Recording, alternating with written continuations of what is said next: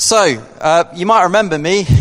It's my first week back in 5 weeks or 6 weeks, and it's been a real privilege to have have August off basically, and get kind of back into some normal rhythm. And it's the last few years at church, as many of you can attest, has been a bit crazy. So it's been a bit crazy for me personally, but also in my role here at the church as well. So for the elders to and the members to say yes as well of the church to give me the whole of August off has been a godsend. Has been really necessary. It's helped me relax and be restored and be refreshed and all the other R words you can think. And it's been amazing to be able to just catch my breath and just see what God is saying to me, to us here as the church as well. Firstly, just thank you, elders, thank you, members, for giving me the time off. It's been fantastic. Lots of things being done. Went to Brighton with the family, went to Cornwall with the family, saw old friends as well, which has been fantastic, and some new. What else did we do, Abs? We went to visit another churches, which is always good. Lots of fishing. You're such a geek, I know. Lots of fishing. Caught my biggest ever carp fish, in case you don't know what a carp is. I know Paul will appreciate that. Thank you, Paul. In fact, Paul gave me a welcome back present this morning, which was a pair of socks, right? Oh, that's why I'm not a goalie. And it says, the man, the myth, the fishing legend. So, thank you, Paul. Very appreciative for that. Lots of time to really just reflect and get some rhythm back in my life, I suppose, and it's been great to spend time with my family. I even did some house jobs, didn't I, around the house? Not enough. Yeah, I can tell by that reaction. Not enough house jobs, so could be in trouble later for that. Good. But also, something else that enabled me to do is to get back into a level of fitness, something that has probably dropped off the last few years due to busyness and everything else, and what's necessary has been either working out or going to play for the football team. You guys are thinking, don't you dare come back to the football team. It's all right, it's safe, don't worry. But also running. Running has been something that, although I absolutely hate it, it's been really good for my mental health and my physical health. But also I think I'd really understood how important it's been for my spiritual health. Some of you might be able to understand that. Do you get that? When you're out running or walking and you just get that sense of time and space with God, and you're out in creation and everything else. Am I the only one, or do we all? Some of you get that as well? That's good. It was actually whilst out running, one of my last, jogging, walk jogging, that I had kind of this idea for the sermon, and I think it's probably, it felt like a bit of an existential moment, really, and it started off with me trying to battle in my head, go running, and my knees were saying, don't do it. My brain was saying, do it, you'll enjoy it. So I got out there, started running, and after about 10 minutes I was thinking, this is all right. This is okay, I can do this still. And I just felt this thought sort of popped into my head, which was, what are you running for? I was like, well, I'm running to get back home, right? And I was like, this is interesting, what's going on? And then this kind of continued dialogue of, why are you running? What's the point? You only ache in the morning. Where's this going to get you? And at first I thought it was my brain's way of sort of saying, just stop, right? And I was thinking, I'll give into this, I can give into it. But the dialogue went on. You might get fitter. Yeah, you might even start to enjoy it. I doubt it. Might even get back into the football team. But then what, okay? What if you don't get fitter? What if you do get into the football team? Is that the purpose right now? Or will you just focus on something else? And it got me thinking a lot about life. And again, this week with the events with the Queen, it's got me thinking a lot about life. Where am I investing my time and my resources and my energy? In things that will outlast me, or in things that, can be good for me, but when I pass, they will pass as well. To further explain what I mean, some of you might be thinking, what is that long piece of rope on the floor? If you know Francis Chan, or you've heard of him, he's a pastor, was a teacher now, was in America, and this analogy, I take no credit for it, I'm totally ripping him off. But this analogy stuck with me for forever, really. I saw it when I was really young, and I want to use it again today if that's okay. And it's this. It's a piece of long rope. Can you see how long that is on the platform? I was going to ask someone to hold it up. It goes all the way up and then all the way back down. But imagine this rope. This rope represents our existence. You see it? Imagine there's no end, though, right? It doesn't finish by the light. It just keeps going on and on and on. And he says that, we've got a few short years. This blue bit is, if God willing, 80 maybe years plus. We have a few short years on earth, and then we've got all of eternity somewhere else. He goes on to say that so many people, believers and unbelievers alike, we are consumed with this blue part, aren't we? We're consumed with it, almost as if the rest just doesn't exist. And perhaps that's easy for us to believe that the rest just doesn't exist, right? We don't have to worry about the future. It just doesn't exist. And I believe there's a spiritual reason as to why we don't think there's an eternity. I won't get into that right now. For some people, their lives are all about working really hard for 2/3 of it and then having a tiny bit at the end for comfort. But what about the rest? Right? Some of it is about life is hard. You've just got to get through it. Other things is dealing with financial issues. Some people are really dealing with that hard at the moment. End of year projects, things we need to get done. Perhaps for some people it's all about fun. Life is just about fun. Experiencing as much as you possibly can before you die. Things to explore, things to do. For others of us it might be family. It's all about family. It's all about friendships. It's all about relationships. It's about getting the one, finding the one, marrying the one. It might be about your job, getting a bigger house, more money, influence, power, a dog. I don't know. But we can fill our life up with stuff. And all of our energy, all of our resources, everything we do becomes focused on the blue bit. Does that look blue from where you are? Okay, good, that works. It's not that those things are bad, by the way, not at all. Right? They're good things. You want to improve yourself. You want to keep fit. It's good to work hard and everything else. But often that can become our full focus, There's enough pressures and pleasures in the present that eternity can seem like, an eternity away, can't it, at times? It's in the future. Heavenly things, earthly things, eternal things. That's for me to worry about another day. But even this week, I think we've been shocked, haven't we? Even though the Queen was so old. A person of stability, isn't she? She's just there, right? But even someone who's been there is no longer there. And it rocks us a little bit. And I believe one of the unmistakable characteristics of Scripture, and I believe the eternal echo that is within each one of us, is that eternity is coming. Whether we choose to believe in it is kind of irrelevant. Scripture teaches us that eternity is coming. In fact, Scripture teaches us that God placed eternity into the hearts of mankind. Eternity is in us somewhere. That's why in those darkest moments, in those coldest, saddest moments, we stop and we reflect and we think, what is this all about? What is this all about? Listen, I don't want to be a sensationalist, and I'm not a prophet at all, but I listen to a lot of people that are preaching and teaching and speaking on end time stuff. I'm not saying we're in the end times, so don't freak out, okay? And for those of you that do the same, you might be sensing this shift at the moment. I don't know whether it's because we are on the edge of potential war.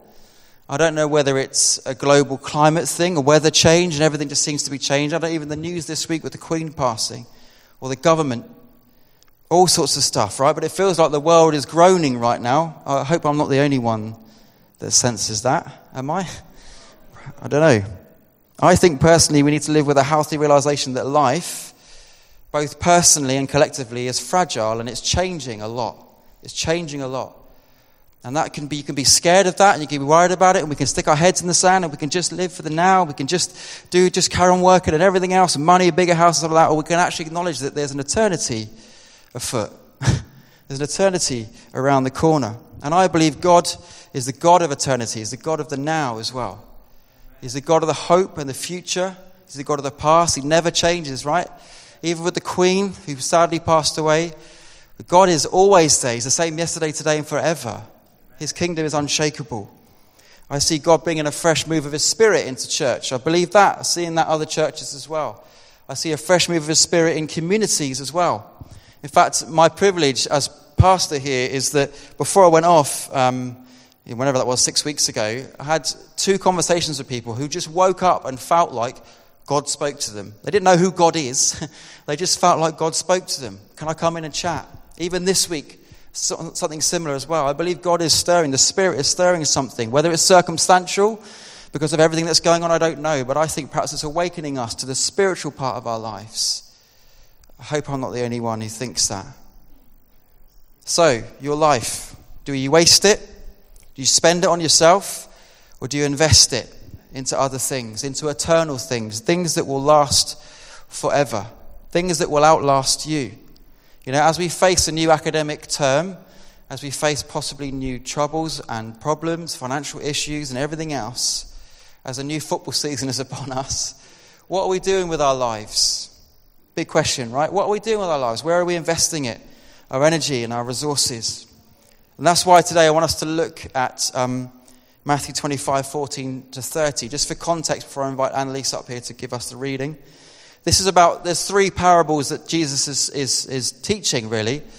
He's been asked about the kingdom of God and when to expect his return, and he's giving an answer on how to live and what to be prepared for when he does return.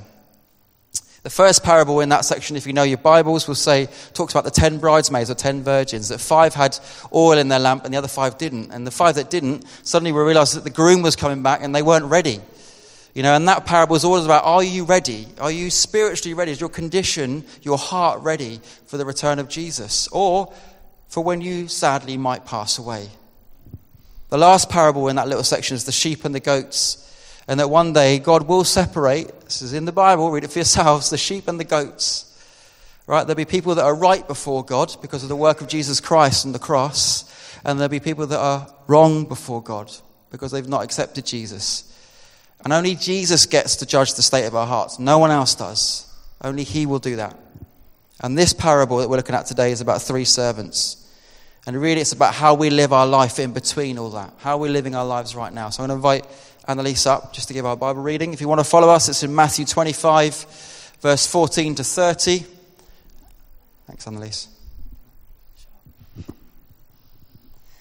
Again, it will be like a man going on a journey, who called his servants and entrusted his wealth to them.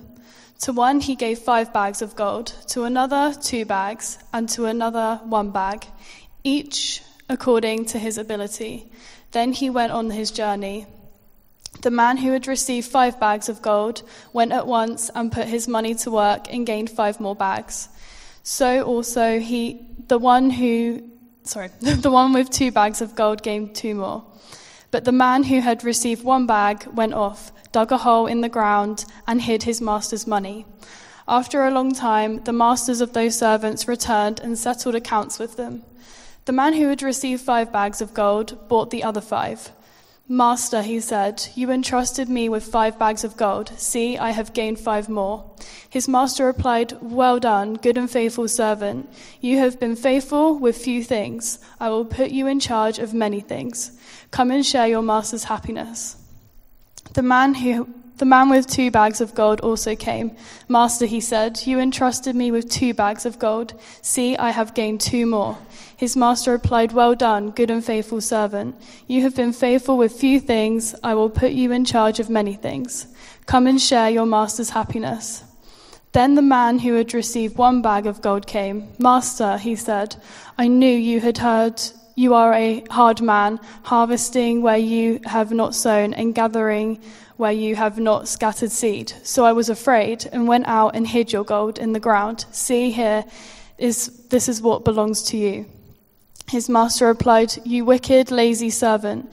So you know that I harvest where I have not sown and gathered where I have not scattered seed. Well then, you should have put my money on deposit with the bankers, so that when I return, I would have received it back with interest. So take a bag of gold from him and give it to the one who has 10 bags. For whoever will be given more, and they will have an abundance. Whoever does not have, even what they have will be taken from them, and thrown that worthless servant aside into the darkness, where there will be weeping and gnashing of teeth. Thank you, Annalise. So I hope as we were reading that or following that you read yourself into the parable as one of the servants, and that you saw Jesus as God, as the master there, And I've just got four principles I want to pull out of that passage, hopefully reasonably quickly. But I hope they challenge us in how we're choosing to live our lives right now, in the space before eternity. And the first thing is this, it's about the mindset. Our mindset for eternal living, for living for the future, is really, really important. And it's this. The first one is that you and I, are living a life on loan. We're living a life that is on loan. Your life and every good thing in it is a gift from God. If you look at verse 14 and 15, whose money was it? Whose money was it? It was the master's money, wasn't it? It wasn't their money. Their life as a servant would have been fully dependent on their master. Everything that they had would have been as a result of their master. So you could say their existence was dependent on their master. Nothing that they owned was really theirs. It was because of their master. You know, in Psalm 139, it says this. Some of you will be familiar with this. It says, "For you created my inmost being. You knit me together in my mother's womb.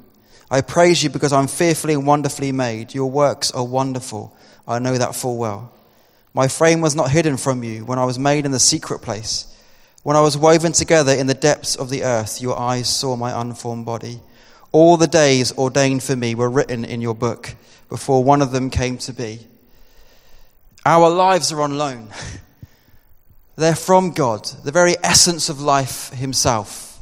He breathed into us in Genesis, didn't he? Life. He formed us, our DNA, our biological makeup, and he gives us life. Do you believe that?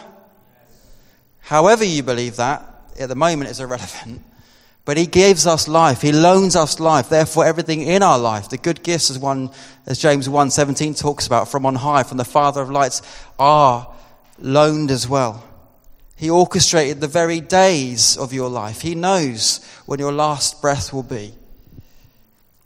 And yet we still fall for this, we're in control, don't we?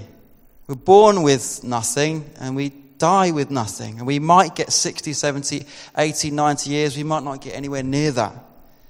But do we understand that a mindset of thinking and living for the future recognizes that the life that you have is on loan to you?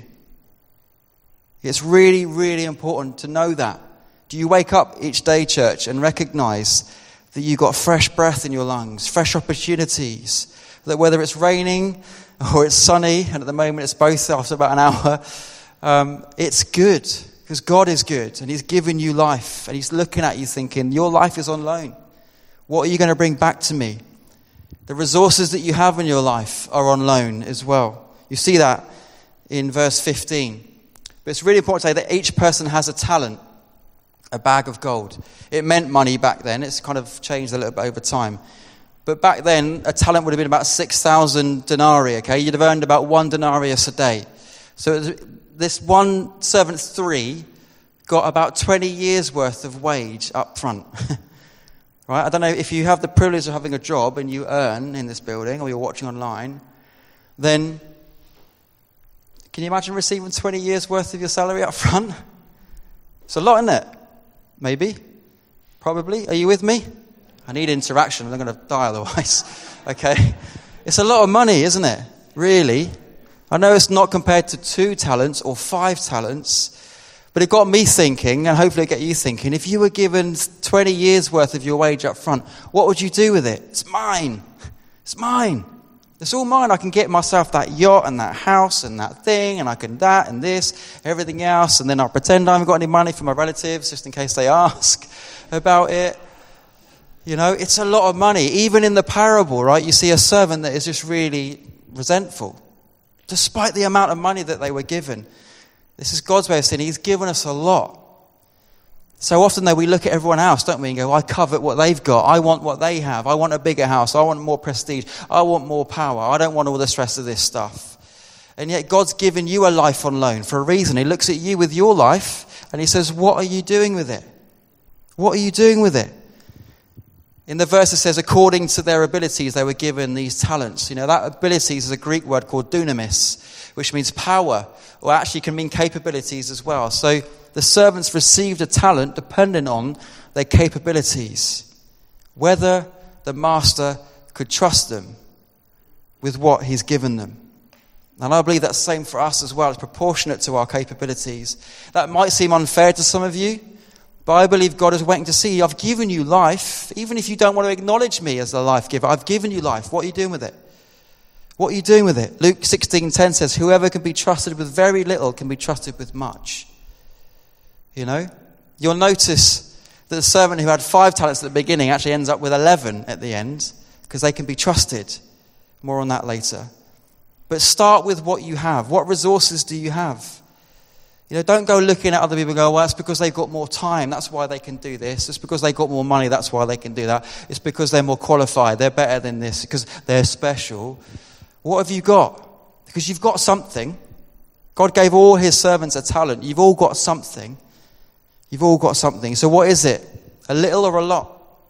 I don't know. What are you using it for? So invest in this, your lifetime? Only for yourself, or something that will last forever? Think about it. What are your times, your treasures, your talent that you've got? What abilities or skills do you have, your resources? Spiritual gifts. We need to unpack that at some point. Spiritual gifts. What spiritual gifts do you have? Romans 12:6 says, in his grace, in God's goodness, God has given us all different gifts for doing certain things well. Resources. If it's prophecy, speak out with faith. If your gift is serving, serve others well. If you're a teacher, teach well. If your gift is encouragement, encourage well. I'm going to just say this, so you won't like it. I don't know if PJ's here. He's probably around somewhere. Some of you got to know, he's waving. Hey, he's waving. Some of you probably got to know PJ quite well, in quite a short amount of time. He's a great guy. But he shared something really lovely with me last night before my sermon today. And he immediately embodies that gift of encouragement. All right? He's got something to give that outlasts himself. He doesn't get anything from that other than he honours God with the gift that he's been given. I got loads from that. It was a beautiful moment. If it's kindness, do it gladly. If it's leadership, take responsibility. If it's giving, give generously. And I believe beyond that, opportunities are also talents. There are opportunities. It could be that your job is something given to you by God. It's in your life. Whether you like your job, it's still a good thing that you have a job. Maybe if you have family or children or grandchildren, this church is a gift, is it not? Is a talent. Our community is a talent, is an opportunity for us as well. And we've got 2 ways to deal with it. We do one of 2 things. We either do what servant 1 and 2 did, and we fully invest ourselves into it because it's bigger than us, it's not about me, or we do what servant 3 did and we hide it. We hide it. That's the choices that we have with the life that we've got, with the resources that we've got. But either way, one day, verse 19, the master returns. The master returns. We will all give an account for what we've done with our life. It's just why it's easy to believe that we won't give an account, but we will. We will give an account for our lives, the things that we've done with it. And by the way, a significant aside here, the grand narrative of Scripture is reconciliation, that your Heavenly Father, whether you call him that or not, wants to know you personally. He made that possible through the work of Jesus Christ on the cross, the best talent that God ever gave us. Right? Some of you have got it, you've got access to it, and you dip into it whenever you need it. Some of you have got it, you don't even realize that you've got it. But the truth is, God sent his son Jesus to die on the cross, and he says, I've given you all that you actually need is found in Jesus, so that eternity is possible. Some of you need to perhaps realize that and hear that today. Some of you that know Jesus well and love him, what does it look like to allow him to be the leader of your life each day, the master, and recognizing that he's given you life each day? When I die, I want good and, well done, my good and faithful servant. I don't want Matthew 7, go away from me, I never knew you. I don't want that. I don't want that. Do you? I want to accept Jesus, and I want to accept his plan for my life that is basically intertwined with his will for this world, not my own will. I don't want to reject him. I don't want anyone to reject him. What does it look like for you today to actually invest that one, even if it's just that one talent, the truth of Jesus Christ on the cross? You're thinking, maybe that Alpha course is a good opportunity for me right now. Maybe it is. Maybe it is. Either way, Scripture says one day we will all acknowledge that God is God. And then we'll have a destination afterwards. What have you done with the gift of Jesus? What have you done with the gift of your life? What have you done with the treasures, the time and the talents that you've got? Are you being wise like servant 1 and 2? Investing in things that will last? Are you investing it in yourself? Are you cautious and conservative? I'll deal with that a bit later on in life. I'm just too busy. Servant 3 was accused of being what? Wicked and lazy. The sin of passivity. The sin of inactivity. Some of us, even those of us that are believers, sometimes we struggle with this. Faith just ticks over. We're kind of inactive. It's just been something that we said yes to Jesus for many, many moons ago. But that's it. That's all I'm giving him.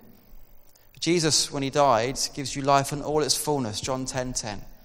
Right? That word life is a word called Zoe life. It's a Greek word. It's a spiritual life. It's not bios life. It's a Greek word for spiritual deep life. He gave you deep life. It's called faith, and it's having faith. And it says in the scripture that without faith you can't please God.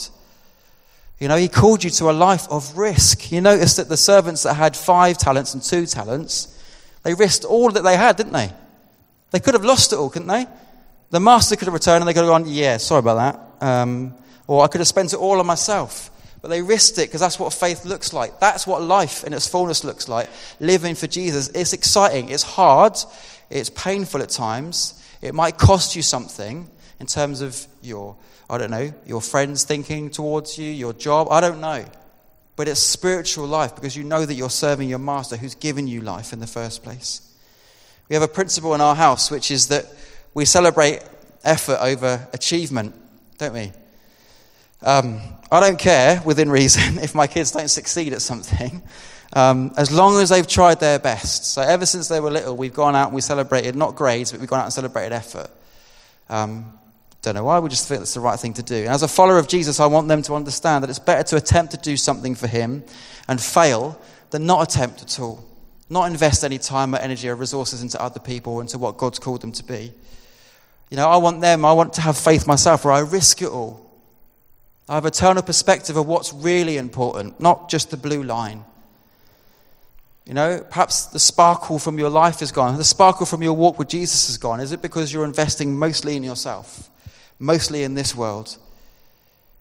Perhaps you need to look around and think about what you've been given. Last thing.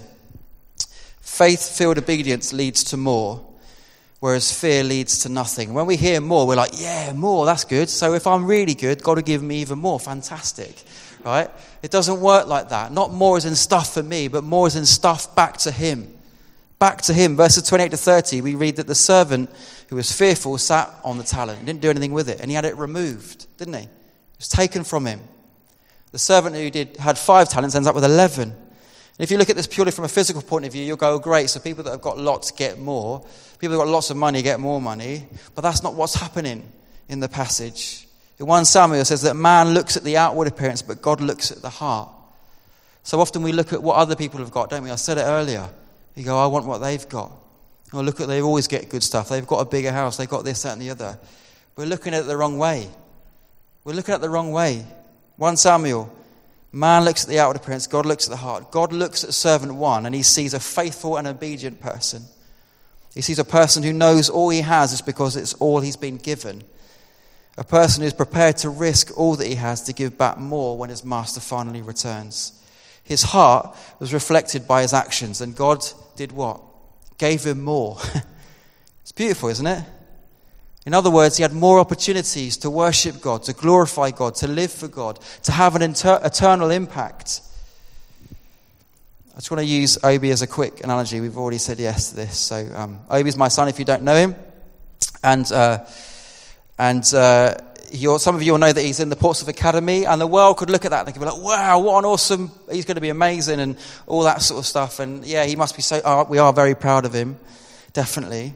It must be because he works hard, and it is because he works hard at football.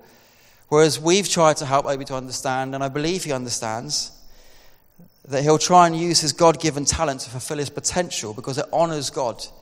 It honours God, and it shows that he's grateful for it. And along the way, whether he ends up playing for Portsmouth or someone else, or there are other teams out there, and it's a small chance, he knows this, it's like 1% chance. But whoever it is, in the eyes of the world, if he makes it in football, he's made it, right? But either way, if he does it because he's doing it to honour God, he's made it in the eyes of the Lord, which is way more powerful. Even he ends up playing for the mighty Waypoint Football Club, right? Waypoint Church Football Club. He's doing it for the Lord.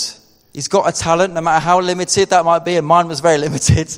And he's doing it, and he's bringing it to the Lord and saying, you give this to me, I'm giving it back. I'm investing time.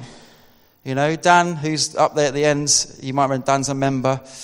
We did run the church football team since, I'm 41 now, so since we were 20.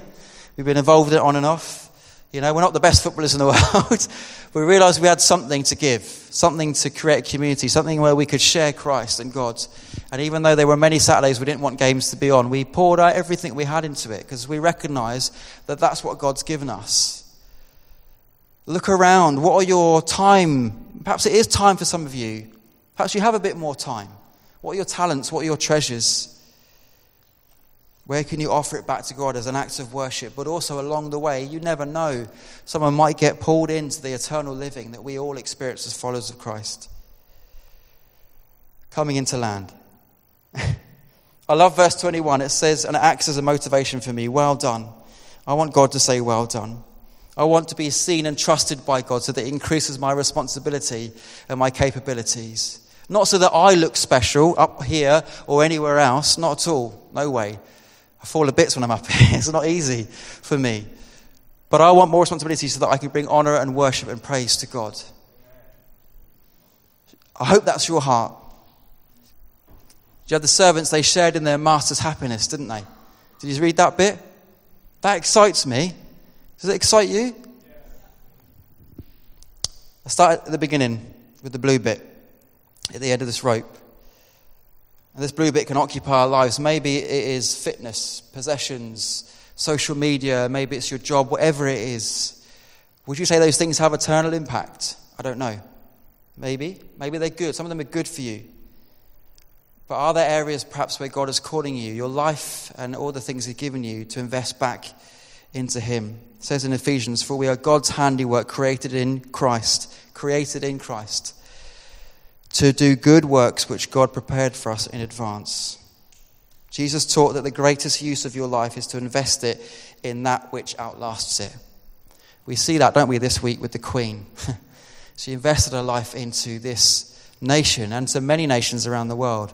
But also, I bet if you got her a one-to-one, she would have said, I invested it where it really matters.